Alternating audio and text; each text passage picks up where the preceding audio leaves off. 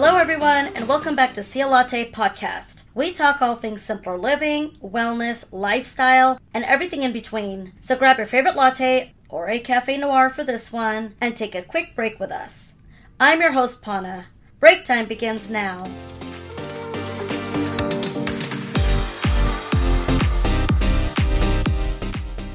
Why are we so addicted to sugar?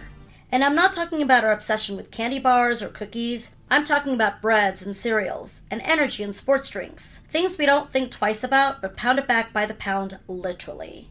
We just throw what we know are toxic foods in our carts like programmed robots. Let's get into why we are programmed to crave such. In addition, we'll include a brief breakdown on how sugar is utilized in our bodies and the role of insulin, as well as some of the many hidden names for sugar. Ones we see all too often that even trick me. It's a bite-sized episode, so let's get crunching. Growing up, my family didn't consume many things that weren't whole or fresh. Soda and treats like candy or my personal fave, chips, were non-existent, unless it was a special occasion, let alone anything processed like from a fast food restaurant. At the time, I felt deprived, but looking back, now I can say I am extremely grateful. So, thank you, Mom and Dad.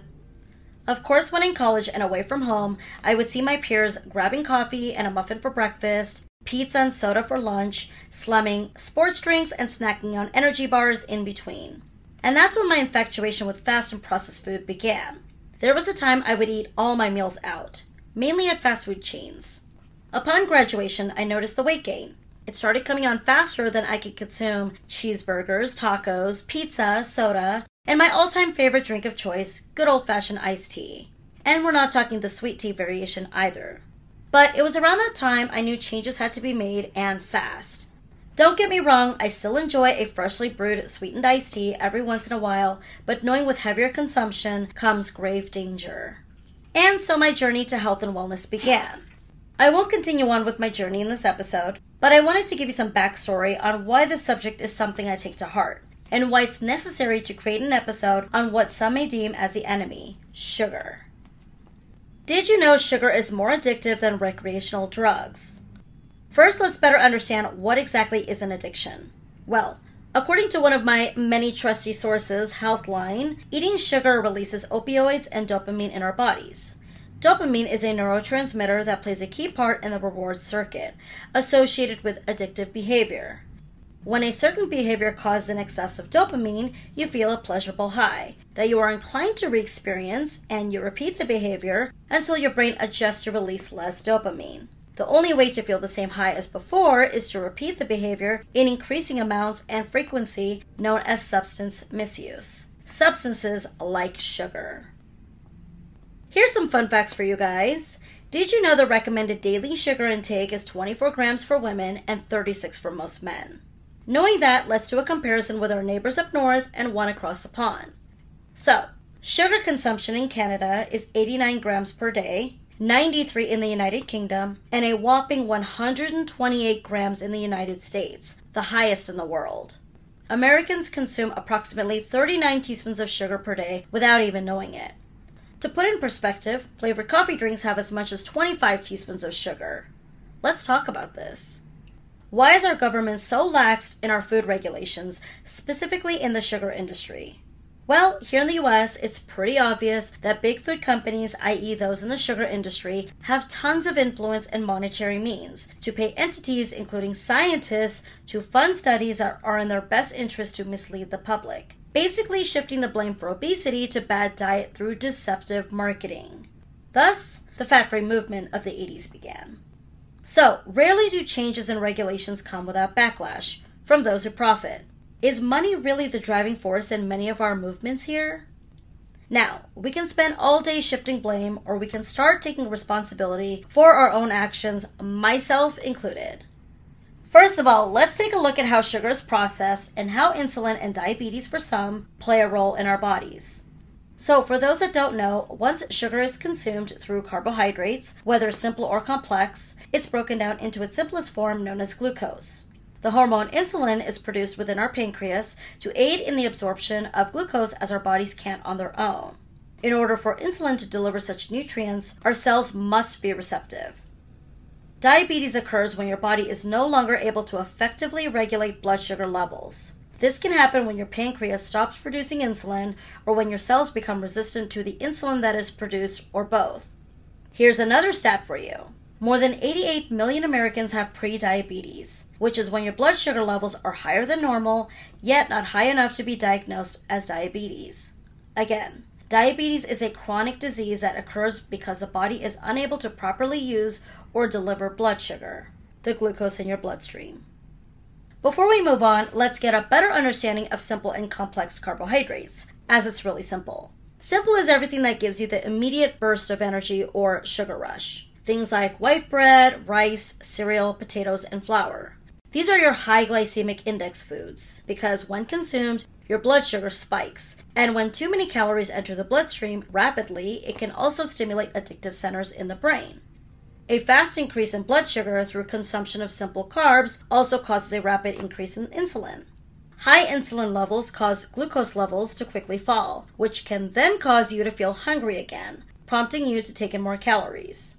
Complex carbs are foods that have a high fiber content that's taking longer to digest and creates a slow rise in blood glucose levels, which is the preferred speed. Such foods include whole grains, starchy or green vegetables, beans, and lentils. So, in general, sugar-containing foods in their natural form, whole fruit for example, tend to be highly nutritious, nutrient-dense, high in fiber, and low in glycemic load. On the other hand, refined concentrated sugar, consumed in large amounts, rapidly increases blood glucose and insulin levels. Again, the risk for diabetes, cardiovascular disease, and other chronic illnesses. A rule of thumb: fiber is found in plant foods. So think of fiber as your carbs in such foods. Now that we understand that, let's talk why sugar is everywhere. I mean, can you blame us Americans for our poor food choices? I mean, sugar is in everything. So, why is sugar in everything? Well, number one, flavor. During food processing, important nutrients and fiber are removed while sugar is added to make a food more palatable. Adding sugar to foods with high nutrient quality may increase the chance they are consumed. Sugar is the most popular ingredient added to our foods, and believe it or not, the number one food additive. Number two, color, i.e. caramelization. Caramelization happens when sugar is heated to a certain temperature through the Maillard reaction, and is used in a wide variety of products including sauces and candies. Number three, bulk and texture. Again, sugar affects multiple chemical reactions that form the texture of baked goods, ice cream, candies, and jams. Number four, fermentation. Fermentation is a process in which microorganisms, in the absence of oxygen, generate energy by oxidizing carbohydrates like sugar. Sugar aids in the fermentation of many common food and beverage products, including yogurt, sour cream, wine, beer, bread, and cheese. And lastly, the fifth reason why sugar is added in nearly everything, preservation. According to the website Science Daily, the hygroscopic nature of sugar plays a crucial role in reducing water activity in foods, which helps preserve and extend the shelf life of baked goods, for example. It also preserves the color of foods like jams and frozen fruits. You know the saying, you eat with your eyes. So, what should we look for when it comes to sugar, especially when at the grocery store, trying to make better food choices for what to feed our kids? A little exercise for you guys. If you're at home and have a moment, pick up any box, jar, or can from your cabinet or pantry and turn it over. On many labels, you'll notice the following: total sugars, natural sugars, and added sugars. Total sugars include both added and natural sugars. Natural sugars are naturally occurring sugars which are found in milk, lactose, and fruit, fructose. Added sugars are the ones you want to limit. The many hidden names for added sugars and the ones we see all too often are from the corn family, such as corn sweetener and high fructose corn syrup, which is a chemically produced sugar derived from cornstarch. We also commonly see fruit juice concentrates, malt sugar, molasses, syrup, brown and raw sugar, and agave nectar. Note: high fructose corn syrup is merely in everything, being cheaper for the food makers. In fact, the U.S. grows more corn than anyone else in the world, as our government also pays subsidies to farmers for their corn. As a result, high fructose corn syrup is actually cheaper than granulated sugar. So many products made with this ingredient are going to be more affordable than foods made with whole, natural ingredients. So, the common denominator again being money. So, if you've made it thus far, kudos to you, man. Is that still even a thing? But if you're still here, that's an accomplishment in itself. I wanted to touch on so many other elements relating to this complex subject, but I didn't want to overwhelm you or myself. I just wanted to touch the surface really and get you guys thinking on what you're consuming when it comes to sugar. Something innocent like an energy bar may not seem like such a bad thing until it becomes, well, a bad habit. We've already done a handful of episodes relating to food, so you know it's something we're pretty passionate about. All we ask is that you're more conscious of what you're consuming and you're already better off than most. Join us on Facebook as we'll be facilitating a discussion on sugar substitutes and artificial sweeteners, such as Splenda, Sweet and Low, Stevia, and monk fruit. And make it interesting so you won't want to miss it.